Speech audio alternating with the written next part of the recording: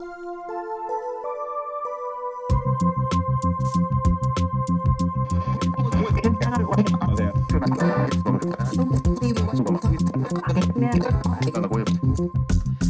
my friends, and welcome back to another episode of You Too Can Book Review. I'm your host, Thaddeus Bradley, and today we'll be opening up The Body Keeps the Score by Bessel van der Kolk. Dr. van der Kolk wrote The Body Keeps the Score in 2014, and the book is a reflection on his studies in the fields of neurobiology and trauma since the 1970s. I got the opportunity to sit down with a dear friend of mine, Kirsten Musgrave, to explore the impacts of The Body Keeps the Score, not only on our personal lives as we read through the book, but specifically chatting with Kirsten about how the book has affected and plays into the work that she and others do at the nonprofit she works at called First Aid Arts. So without further ado, here's my interview with Kirsten Musgrave as we explore The Body Keeps the Score. It's like so much of this, of what he has studied in his lifetime, and so much of the development of neuroscience and studying the mind, brain, and body has happened in the last century. Yeah. And what that means for society, like I was thinking about the first time they started studying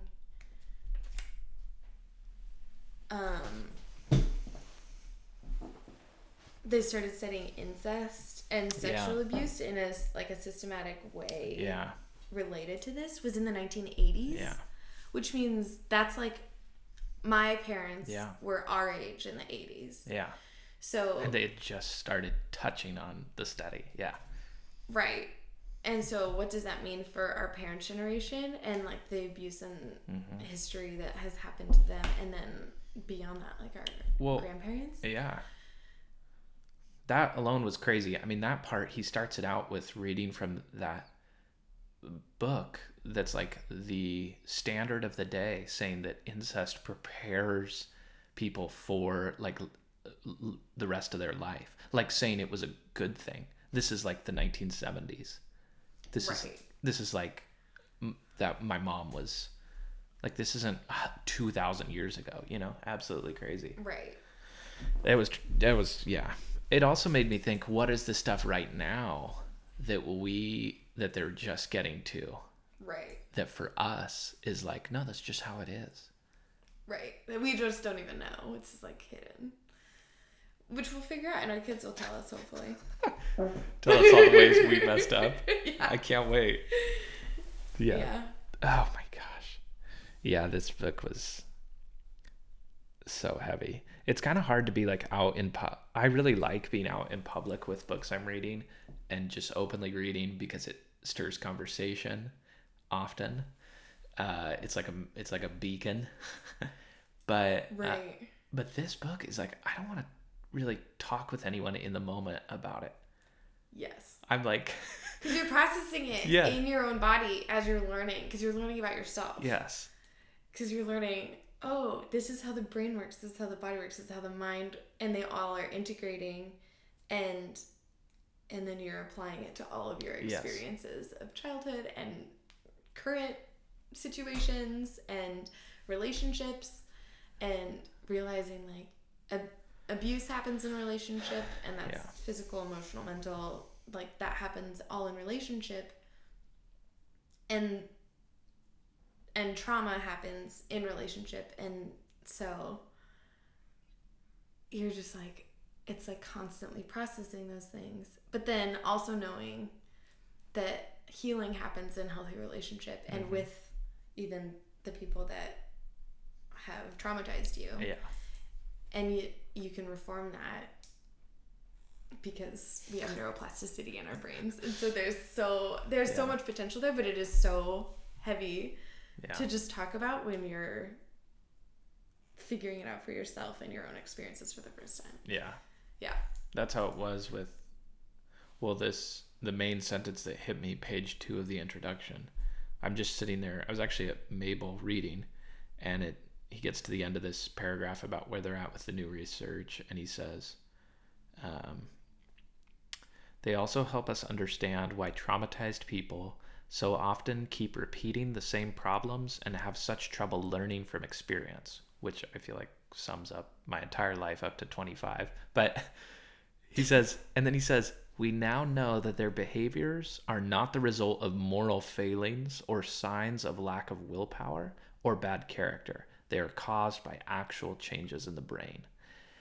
And I was sitting there, and it was just like, it was both like a weight just got dropped on me, but also like my eyes were completely opened, because that's actually what I believe about myself. Like, I believe my trouble learning from experience and repeating the same behavior is the result of moral failings like sin or signs of lack of willpower or just a bad character. And he's like, no, it's your brain. It's brain damage. Right. And it's like, oh my gosh. I'm a little freer. Yeah, absolutely. But I was like, I'm about to start crying openly in this coffee shop. Great. Yeah. I'm so excited. I know. It is. And it's so, I mean, oh my gosh, it's so powerful. But that in itself, it's like we learn how to operate and how to function in the environment that we're raised in. And so everything that we learn, it's like instinct and reactive, and your instincts and your survival mode, like your brain and your body are all functioning together to help you survive and get through things and process things. Yeah. And so I think as children we're open to everything, super creative, imaginative, innocent in so many ways. And then there are certain things that happen in our lives that challenge us and challenge our creativity, challenge our vibrancy, challenge our voice, because we have to function in society. So we have to learn the rules of society. Yeah. But sometimes that's like smaller cultures that we were raised in, or relationships that we're in with our parents or caregivers or whatever, and those can be really, really challenging things that shut down those most tender like parts of our child selves. And then what I've started to realize in reading this book, and then even going through what do we do about all of this trauma, and how do we reshape our brains again, it's like our responsibility as adults is to go back and recognize, pay mind to, and be present with that child that is in us, and those imaginative, fun, explorative parts of ourselves that are just genuinely like happy to be here and happy to explore and like experience everything very sensorially. Yeah. And learn as much as we can. We have to revisit that child to help us become grounded again. Because I think what all of that training does, like all of that socialization does, is, especially in Western society, we start to cut our brains off from our bodies. Yeah. And then we are unable to, it's like we become disintegrated. Yeah. Just that word, it's like disintegration. Like, think about that. It's like a piece of paper falling apart. And in our bodies, if we have disintegrated, then we're falling apart at the seams. We're not a functional piece of paper anymore. So reintegrating our brain and body and being present and learning how to breathe and pay attention to what we're experiencing in a moment it's like the thing that I'm now finding myself fighting for in my day-to-day life, in my adulthood. That's great. That I haven't even realized I was missing until reading this book. Yeah, it's crazy how much gets brought up to the surface I was like, oh, that explains the like never-ending tension I have in my shoulders. Yeah. Like it's because I'm in survival mode, like, because that's how I had to be, you know, and my body just thinks that's the new normal. Right. You know, it's like when you do an elimination diet to like figure out something that's wrong with you, and all of a sudden you're like, wow, my stomach hurts way less, or something, you know, has really changed, but my body just thought that was completely normal. Right. And so that was just, there was no flashing of like, hey, something's wrong. Hey, you're living like at 20% capacity, because that's just how it's always been. You've just always been living at 20%. Right. Because you're surviving. Yeah. It's so heavy. But, okay, so to zoom out and pull back a little bit, though. So how did you first hear about Body Keeps the Score, or who or what introduced you to it? Yeah, I'm curious where that started. The team I work with at First Aid Arts, they recommend it to anybody that's kind of interested in doing a deeper dive into the why behind the what at First Aid Arts, because it holds so much of the research that drives our work in using creativity in the arts to help people who are working with trauma survivors, both for self-care and in facilitating those survivors' resilience, I guess, and reintegration after they've experienced something traumatic. So it was my team that introduced me to the Body Keeps the Score. Cool. And we recommend it to anybody that's interested in First Aid Arts and learning more, reading more. So we have a reading list that we recommend to people, and this is one of the books on that reading list. And I was like, I should probably finally read this. Yeah. Because I recommend it to enough people. To everybody. Yeah. Yeah, so I wonder if Curtis, like, I wonder where he found it, or if he was the one who... It's actually Ruth and awesome. Matt. Ruth and Matt are both licensed mental health professionals. So they have the more intense, they've been through their master's programs, and they've got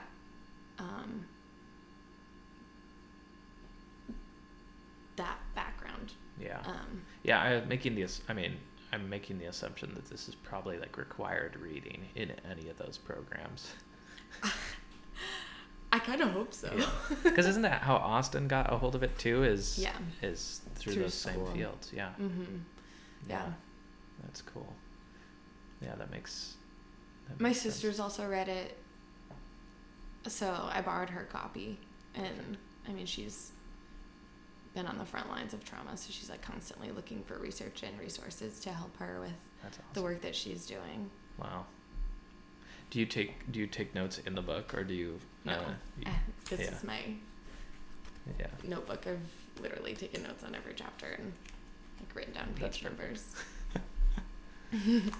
So what, as far as at First Aid Arts, do you think there's parts of this book that have been directly applied, like since you've read it, or I guess since maybe before you've read it, but are there any parts directly from the book that you feel like have been applied to what you guys are up to at First Aid Arts?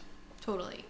And it's kind of like the greater body of research behind the book that I know Ruth and Matt and the group of advisors that develop our programs, like they're all in that research and constantly bringing that into what we're doing and comparing it to what we're learning, and the measures and evaluations that we gather from the people that we train. But there's a lot. I've been through our First Aid Arts training myself, and in reading this book I started connecting the dots. Like of course the people that designed our program know what all the dots are, but I didn't know that as just kind of a bystander, just an average person. But going through the training and then reading the book, I started seeing in the activities that we learn and in the ways that we interact, there's so much embedded in healthy like attachment, mirroring, like synchronicity, using musicality, using different types of art to start at a low risk space and move to a more kind of in an arc, like you challenge yourself bit by bit a little bit more. But there's so much around like the objectives of our programs are interpersonal skills, emotion regulation, and self-awareness. And so even in the last chapter of this book that I just read, like that's kind of the 3 things that we come back to that you lose when you experience trauma, or that go offline when you experience something traumatic. And if you stay in that fight, flight, freeze mode, that survival mode, then those things have a hard time coming back online. So that's the whole objective of our programs. And I see that throughout this book, like why they go offline in the first place, why your critical thinking center goes offline in the first place, and you lose access to that healthy emotion regulation, interpersonal skills, and self-awareness. And then how do we get those things back online and reconnect your survival brain, emotion brain, and thinking brain. So that's great. That's a hopeful visual, like getting systems back online. Yeah, and it is like you see kind of the way he talks about it, it's almost like a clogging or like a backup of like what's going on in your brain. It's like your wires, if they're your electrical circuits, they can get clogged. Or your patterns get out of sync. And your brain waves, the last chapter about neurofeedback actually shows like how your brain waves get out of sync and are unable to organize. And then you feel lost, or you actually get lost, or you like dissociate. You can't remember things. You don't know how you got places. Like, and they can see like your brain waves are actually just like out of sync, just and you want them to be all in line. It's like a middle school band on the first day of 8th grade. It's like horrible. And then by the end of the year, you've like trained everybody so that you can actually play at a concert. Wow. That's so great. That is awesome. What was the so as far as so the Instagram live you did with reading the book, was there a response to that, or what was the response to that? I thought that was super interesting. Yeah, we did get a response. A response. I don't know if I can classify it as good or great, or I don't know how to classify it yet because it's the first time that we've ever done that. But we did get a lot of good feedback from the people that follow us and from our community, and people reached out to me even outside of social media and Instagram and said, oh, I have loved watching that. Or I picked up this book. You picked up the book, I think, after... after a conversation. With you in Austin. Yeah.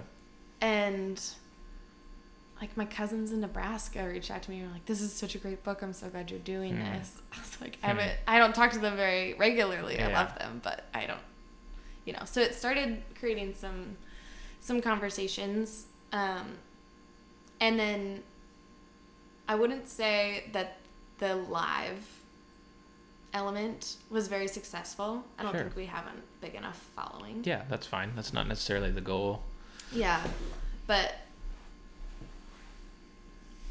the people that said anything had really positive things to say and really enjoyed it as far as I could tell. And so that was cool. And even if one person reads that book, I feel like that's a huge impact. That's like a big enough impact for me because it is so powerful, and then it's such a conversation starter, and you start to reframe the way that you operate. I've started to reframe the way that I operate. Oh, 100%, yeah. Because of just what I've learned about myself and the world and other people, and how I approach people even is so different. So yeah, I'd say success, absolutely. Yeah, I agree with the even if one person. It's funny, I think because this book just came onto my radar, I'm like, oh, this is gaining more attention because it's just in my universe, it's gaining more attention, I guess. Mm-hmm. But it is interesting, and this goes back to kind of what we were discussing about, like, prescription drugs and like what the mainstream culture believes, or what our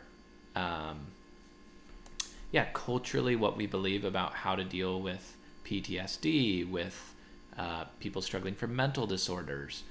There's so much that is like out of sync in our cultural answer to that. It's like give people drugs and ostracize people we think are weird. And this book is so hopeful for like, no, there are real tangible solutions to everything that is going wrong as far as mental health in our society. It's crazy. Mm-hmm. Yeah. So the drug revolution he talks about started what year? The 80s maybe? But before that, I thought it was so fascinating. Like, hospitals had community spaces. Yeah. And basketball courts and swimming pools where patients and doctors would take a break together and just play basketball. Like these very community-oriented, like play-oriented, interpersonal activities. And those spaces in hospitals were actually the spaces that were turned into laboratories for pharmaceuticals. Yeah. And it was amazing to see the changes in the development that could, and the progress that came from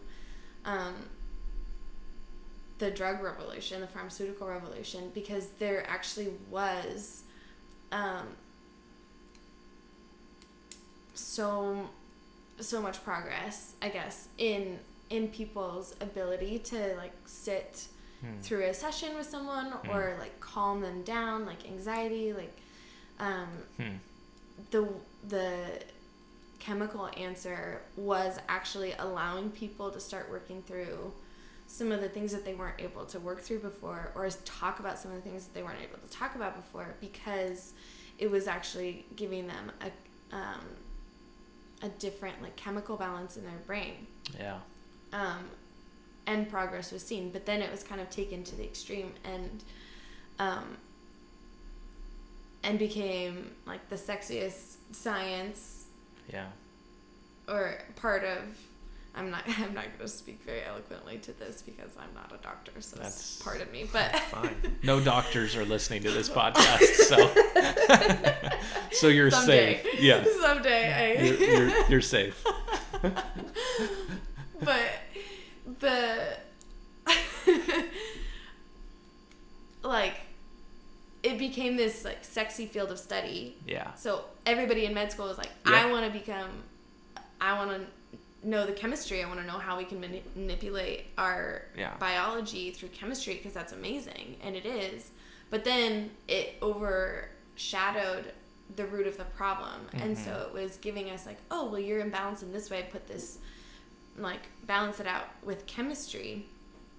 But then we weren't seeing any like sustained transformation because it wasn't about just your chemical imbalance. It was about experiences that are stuck in our bodies and memories. And no outlet for those experiences. Yeah. Because the drugs often just suppress it. Mm-hmm. They don't let it, give it room to breathe. Yeah. Which is what playing basketball or a community pool, and it's not that, I don't think, there is a place for the pharmaceutical industry and for chemical balancing, but it can't be the only thing. And right now, that's what it is. You have a problem? Well, here's a prescription. And there's when he talks about the research they did with kids, it's also this like gross social justice issue.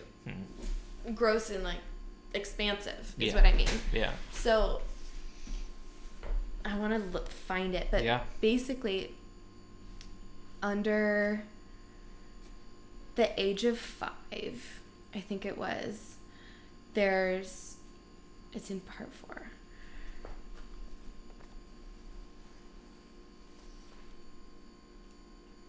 Talking about children.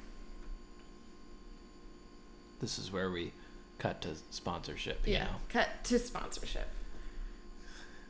Brought to you by. He talks about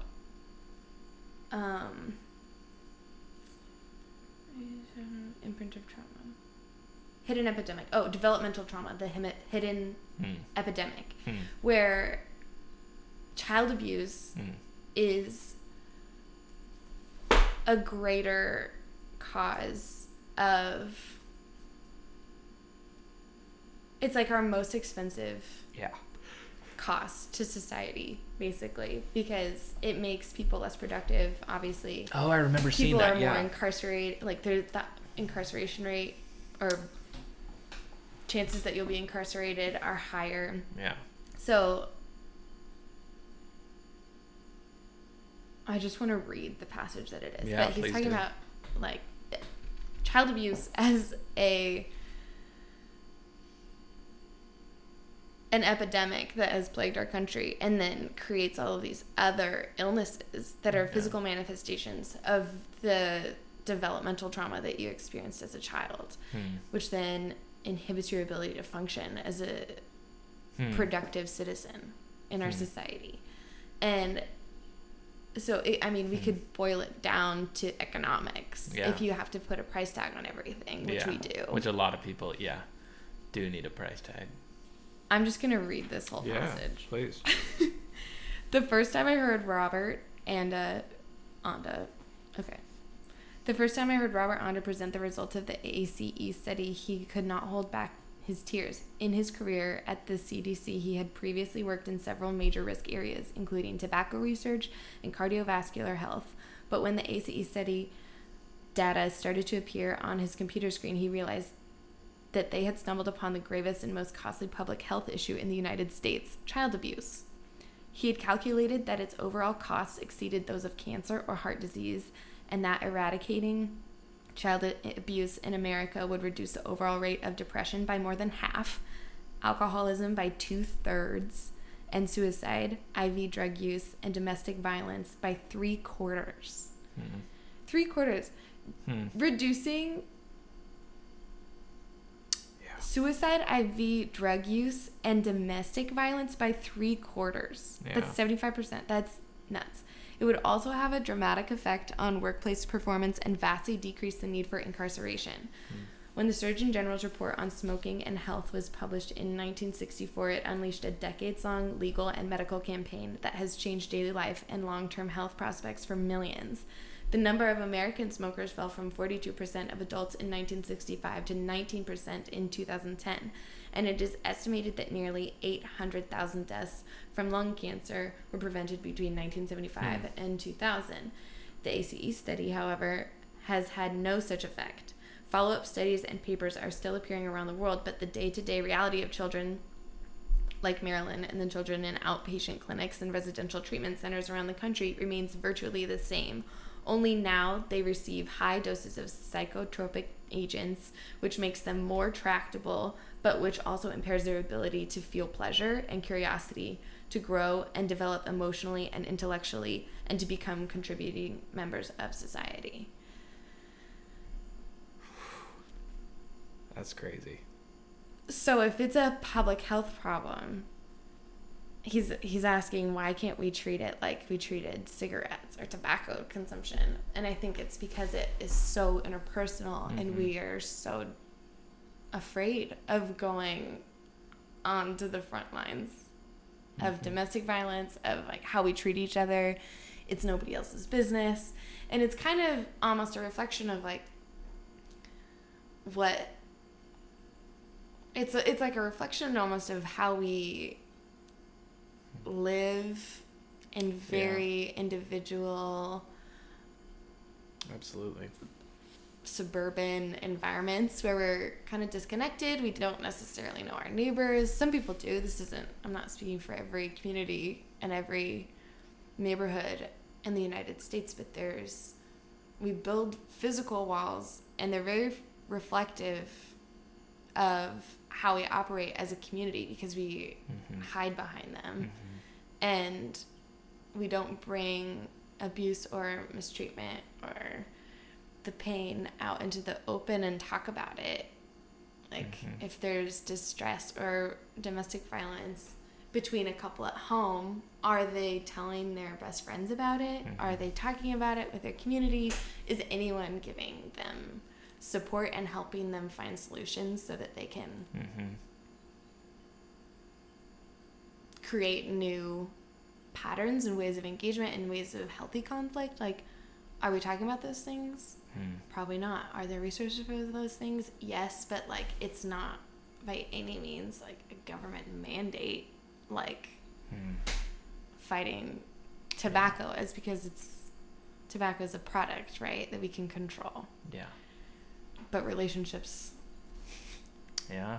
relationships have become a product in the sex industry, which is a whole other rabbit trail to go down. Can of worms. Yeah. No, it's yeah.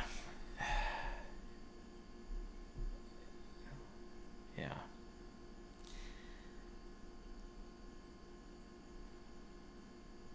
It's crazy. But there's hope for this intense amount of child abuse, in that, like, if you have experienced developmental trauma, we have neuroplasticity in our brains, and we can rewire our brains and find a sense of self and build a sense of self and a sense of agency. And some people will have to work a lot harder than others to do so, but it's never over for you. Like, we all have neuroplasticity and the ability to rewire our brains and create new healthy relationships. And he says one of the most effective ways to rewire our brains is through healthy community, healthy relationship. Because if abuse and neglect and trauma happens interpersonally, then healing and love happens interpersonally. Yeah. Yeah, that's what I was mostly impressed by, and I'm excited to finish. I'm only like halfway through, I think a little over halfway through. I was impressed by, and I think I'm saying his name right, Bessel, which is a great first name, but like, he's been in this field and industry for, since the dawn of time, but he remains so hopeful for our ability to grow and that we have the tools right in front of us to be able to change. So he's not disillusioned to what the problem is. The problem is massive. I mean, that paragraph you just read, the government isn't going to be motivated to do anything, they're not going to be, but we as individuals do have the tools to start making change and bringing change and allowing change within ourselves, by extension our communities, and by extension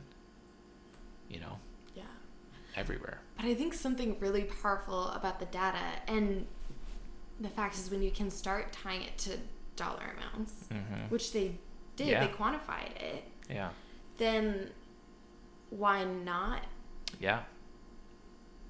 let that be a motivator?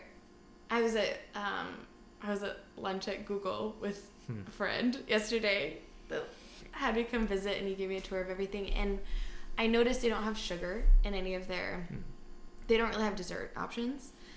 And my friend was like, yeah, that's because they actually tracked productivity and took away sugar and paid attention to like what that did to their employees, and changed the food that they feed them, and it made productivity go up when they took sugar away. So it was this very tangible, very physical very change grounded. that they tied to productivity, which is dollar amounts for a company, right? Mm-hmm.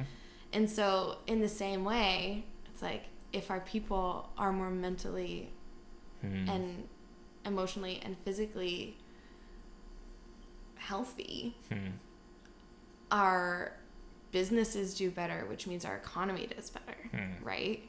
And so even if the government can't be persuaded, could big corporations like Google and Facebook and these monster tech industries, could they be motivated to implement things in the way that they... Yeah, and they are starting to. They have to be affected by, I mean, what was Facebook last year said, that they had shifted their whole mission statement from, it was away from, getting everybody online and onto their platform, and now it was to facilitating community. That's what they want their new focus to be. Or Instagram, which is owned by Facebook, but recently this study came out that said people are unhappy using Instagram. Like the more you're on Instagram, the unhappier you get. And so Instagram started this team to explore how to facilitate people being happier when using the app. So not to say Instagram's the solution, but to say companies are starting to recognize directly affected by and understand that something's missing, and they are motivated by. So whatever motivation it is, whether it's that high of a level where we can get companies to respond, or if it's at a personal level, for me, that's what it was. Reading this, I went from not taking ownership to some areas of my life because I just figured that's just how I am. That passage I was reading, this is just my lack of character. And reading this book, it forced me, but also more importantly allowed me to take responsibility and say, no, this is due to this. Some things have affected my brain, and I have the tools now in front of me to start to take responsibility for that and change. And for me, it won't be maybe as hard of a road as it is for many, many people, but it's unbelievably hopeful. Yeah. And I think what's so amazing about it is there's very tangible things that we can do. Because it's about your body, right? Yeah. It's like the body keeps the score is the title. Yeah. And your body and brain are connected to your mind. It's all connected. And so we can actually physically influence the way that our brain functions and the way that our thoughts operate in our mind. And so our body is physical, it's sensorial, so it reacts to all of those things. So it's not conceptual, right? These solutions aren't conceptual. It's actual, the more grounded that we can be, the better. Yeah. And so, and interpersonally, it's mirroring each other, having positive mirroring experiences. This is how we operate as babies. We need our parents to mirror us and kind of give us a gauge through facial expressions and through touch and through everything is sensorial. We don't have any language yet. Everything is sensorial, so we need healthy senses and sensorial interactions to make us feel safe and attached. And so I even think about, how do we do that as adults with each other? It's really eye contact, playing. It's all the same things as a baby needs. It's comfort, holds, hugs, all of those things are the same. We're not exempt from those things because we're adults. We respond, our bodies respond in the same way a baby's does. And so we have to mirror each other and smile at each other and make eye contact. And I think we lose that because you're oh, I'm fine. I'm an adult. I got this. I'm immune to things that babies need, but we're not at all. It always comes back to the basic, good food, good people, And we also need, we need each other. When we need even something as simple, what you said, is smiling at people. You know, how many times when you're walking along and you're just walking by complete strangers who you have no idea who they are, they probably live within, 3 miles of you, and, they actually are your, like, physical community. Even just starting to simply, like, smile at people, say hello. And we aren't meant to be, the whole individualistic, like, that test, if it was a test, we've failed it. Like, that hypothesis, that scenario, it doesn't work. We are like a tribe. We do need each other. Right.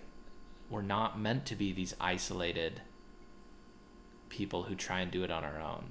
We need to admit weakness, and we need to be able to be in an environment where we feel safe and can ask for help from other people. And that is almost non-existent. At least that's how it feels. Right. And when we are connected to our neighbors, we're more likely to take ownership of our neighborhood and look out for each other. Yeah. And which again circles back to economic value. Right. We take care of the land. We take care of the neighborhood. Yeah, there's so many applications. Yeah.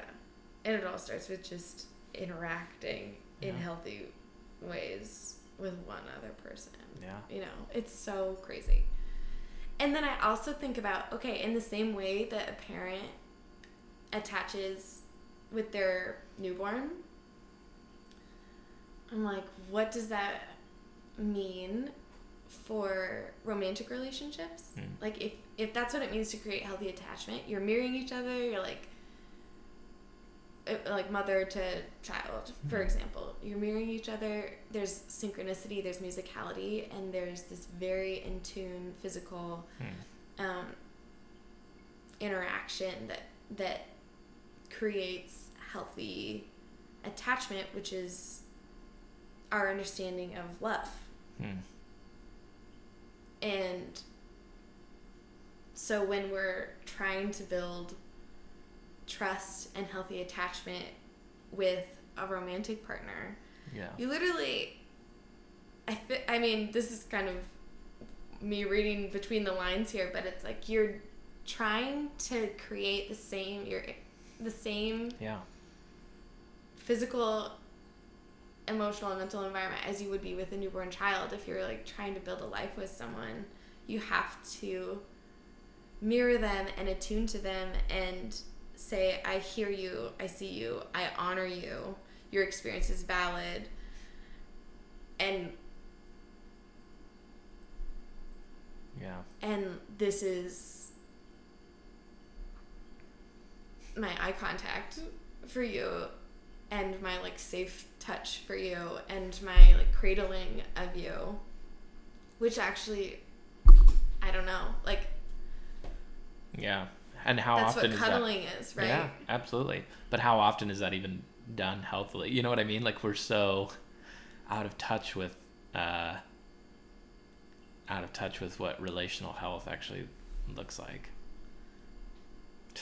That's crazy.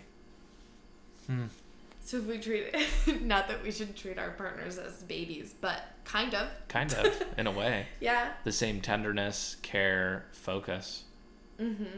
That totally changes it when you think of it that way. Yeah.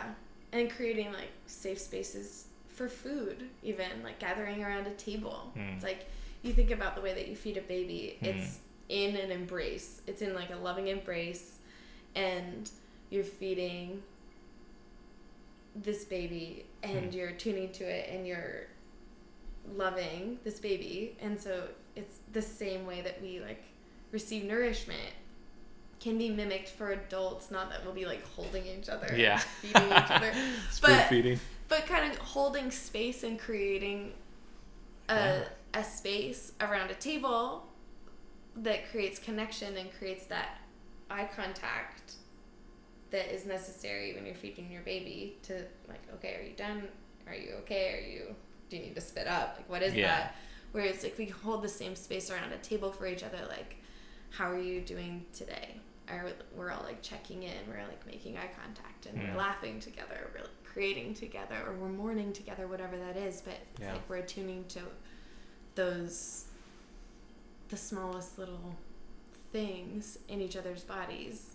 And they talk about neural Wi-Fi, which I think is amazing. It's like living with roommates. Yeah. There are moments where I'll literally I'll be on the same brainwave as my roommates. Totally. Like, we'll come out of our rooms wearing the same thing. We'll react to jokes in the same way, or we'll have like same like exact response, like verbatim to different things. And they talk about, being on the same brainwave. There's like a neural Wi-Fi, which is this like electricity between people that's far beyond what we can cognitively articulate. Yeah. Because it's our limbic systems. Yeah. And our emotional brains interacting. Yeah. And what's crazy too is like how many other things we use that are actually, we're just trying to get into contact and into sync with other people. So for example, one thing I really notice is like, especially, and maybe I'm making a generalization here, but especially among guys, it seems to be harder to acknowledge what the actual need is. And so instead we talk about sports, or we talk about, and so they're talking about like the basketball team, or like, and it's actually a cry for connection and sharing something on a deeper level. And I've in many situations where I'm sitting with a group of guys and I realize what's being said is about, the scores of today's basketball game, but what's actually going on underneath the surface is an almost desperate cry to just be attached and to be known and to be in with this group, to be vulnerable. But we're talking about like, a basketball team. Like nobody cares. But it's so scary to go to that level and be like, hey, I just want to be accepted and I just want to fit in. It's funny though how many things stay up here and can't ever go to that level, or we don't let them. How would you start to change that pattern? Like where would you even begin? I mean, for me, it's through sometimes awkward conversations of just trying to express that, and not doing it very well, but just saying the awkward thing, hey guys, I really love that we get to come and just sit all together in this living room, and like in a couple months, this season's going to be over, and I just want you guys to know that for me, it's been a really special season to get to share this space with you, and everyone's like, okay, dude, like easy, chill out. Like someone's emotional, but no, we need that. We just need to be more, we need to say more of that kind of stuff. Yeah. And they're probably also, if it's not visible on the surface, they're probably also like, wow, I'm so glad you said that. Yes, exactly. I know, because needed that. Yeah. Because people always come up afterwards and they're like, hey, thanks. Or right. And your boldness in saying that kind of gives people permission. Or when other people say it, I was talking with one of my roommates who was saying like, how did he explain it? But he was saying, I'm talking to you about this, but I really just need to be listened to about anything or something. And I immediately stopped what I was doing and like set everything down and turned full focus, because I was like, oh my gosh, this needs to be given attention to. And that's maybe what he's been saying the whole time, and he's instead talking to me about basketball or something. Yeah. And it's like, oh, this isn't about basketball. It's about attunement. Yeah. This is about being heard and about the connection and about creating a safe space where he feels like he can be intimate and start to open up. Yeah. And all of a sudden, it reframes the whole thing. All of a sudden, it's like, I don't have time to listen to this, to, oh my gosh, like this is sacred. Right. I don't know how we got to this conversation, but I mean, it ties in. That's the physical neural Wi-Fi. Right. And that's the physical, like, Yeah. It's the turning and looking at someone and saying, I see you, I hear you, and I honor you. Yeah. That's not that hard.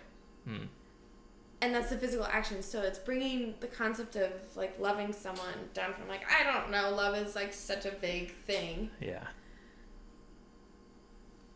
To loving someone means like squaring your shoulders and making eye contact and saying like, I hear you. And I'm with you. And holding space for someone is the attunement. So something that I heard from a friend that's going through, she's becoming a therapist right now. And kind of deconstructing what is trauma and what is love and how do we grapple with all of these things is trauma is the absence of love. And so it's the absence, it's the neglect, and that's what this book talks about a lot, is like neglect and emotional abuse is sometimes more complicated to recover from than a physical, like one-time car accident, right? Yeah. It's like, I know what happened, or even if I wasn't conscious because I was knocked out, I can point to like a very physical one time this happened, and now, even though it's taken me a while to like understand that my body is still living in hyper arousal from this car accident, I can now see that it's like going away. But like neglect happens for a long period of time. You can't point to one thing. And it's so hard to tease out in your brain because you're like, was that actually neglect or was that just normal? And it messes with us so much. But that's the absence of love, right? And if God, this like kind of goes into a spiritual side of things. And for me, coming from Judeo-Christian background, there's like, if God is love and sin is separation from God, and trauma is the absence of love, then trauma is the absence of God, and sin is the absence of love, right? Yeah. If we can follow that logic trail. I've seen it all, yeah. But trauma is the absence of love.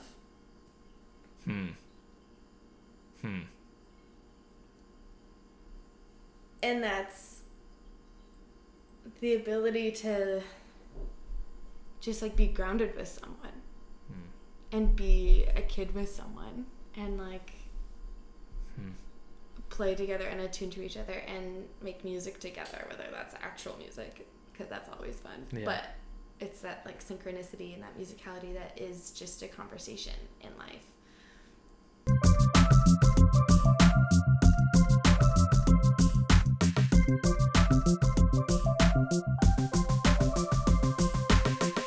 Hey, thanks for listening to another episode of You Too Can Book Review.